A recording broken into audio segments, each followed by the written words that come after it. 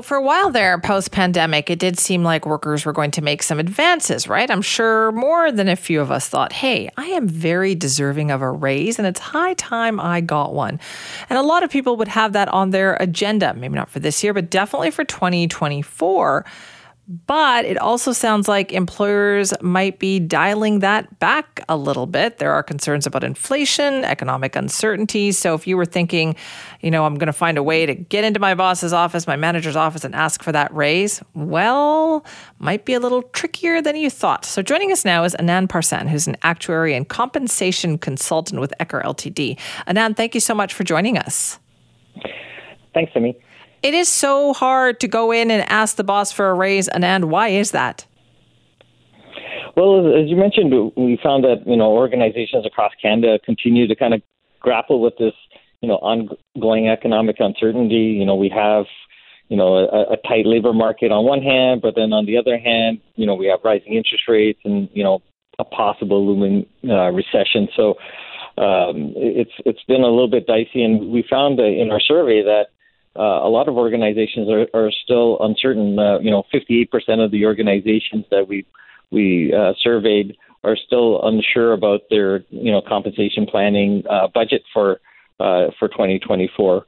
What we found that 3.9% was kind of the national average in terms of what they're planning for salary increases, and that is slightly lower than last year's forecast, which was 4.4%. So we see a tick down in terms of the salary increases, but I guess it has to be taken into context because last year was kind of the highest increase in 2 decades. So we're coming off of a high.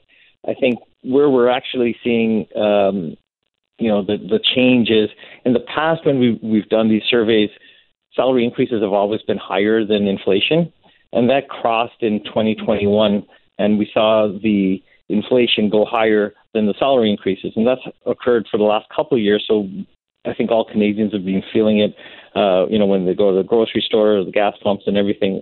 So far, we're hoping that inflation does come down with the increases in interest rates, and then that salary line does go above. Hopefully by the end of this year. I know we hope though, right? But in the meantime, people have to work up that courage to kind of go in there. And it's hard for everybody to make ends meet right now. What is the best way to approach this? Yes, I think a lot of organizations are trying to help employees during this time. So they're, it's still a tight labor market. So, unemployment is low. It's still around 5.5%, and employees have the ability to move around still. So employers are looking at kind of a total rewards perspective in terms of how to keep and attract and retain their employees. So it's been top of mind in terms of how do we help them, and there's kind of been financial wellness that's been added to the package. They're looking at enhancing benefits and so forth. So it's not just the pay increases. I think they're looking at this more from a holistic standpoint in terms of the whole package. So think about other things that might make you happy at work? Exactly. I think, I think a recent survey said that a lot of employees would stay if they had better benefits than just having the pay increase. So they rather trade off and have enhanced benefits and pension and so forth within the organization rather than just have the pay increases. Okay. Is that going to be a trend, do you think, Anand? Are big companies getting nervous about pay increases?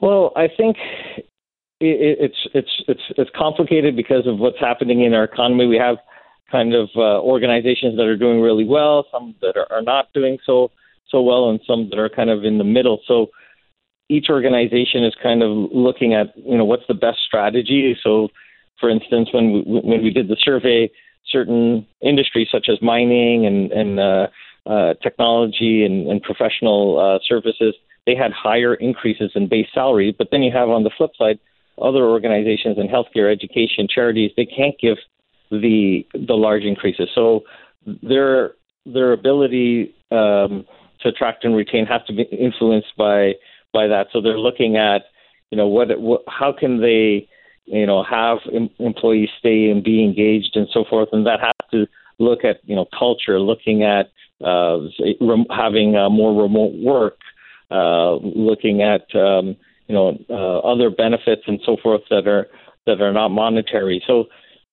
I think that's where organizations are looking at different strategies depending on what industry they're in.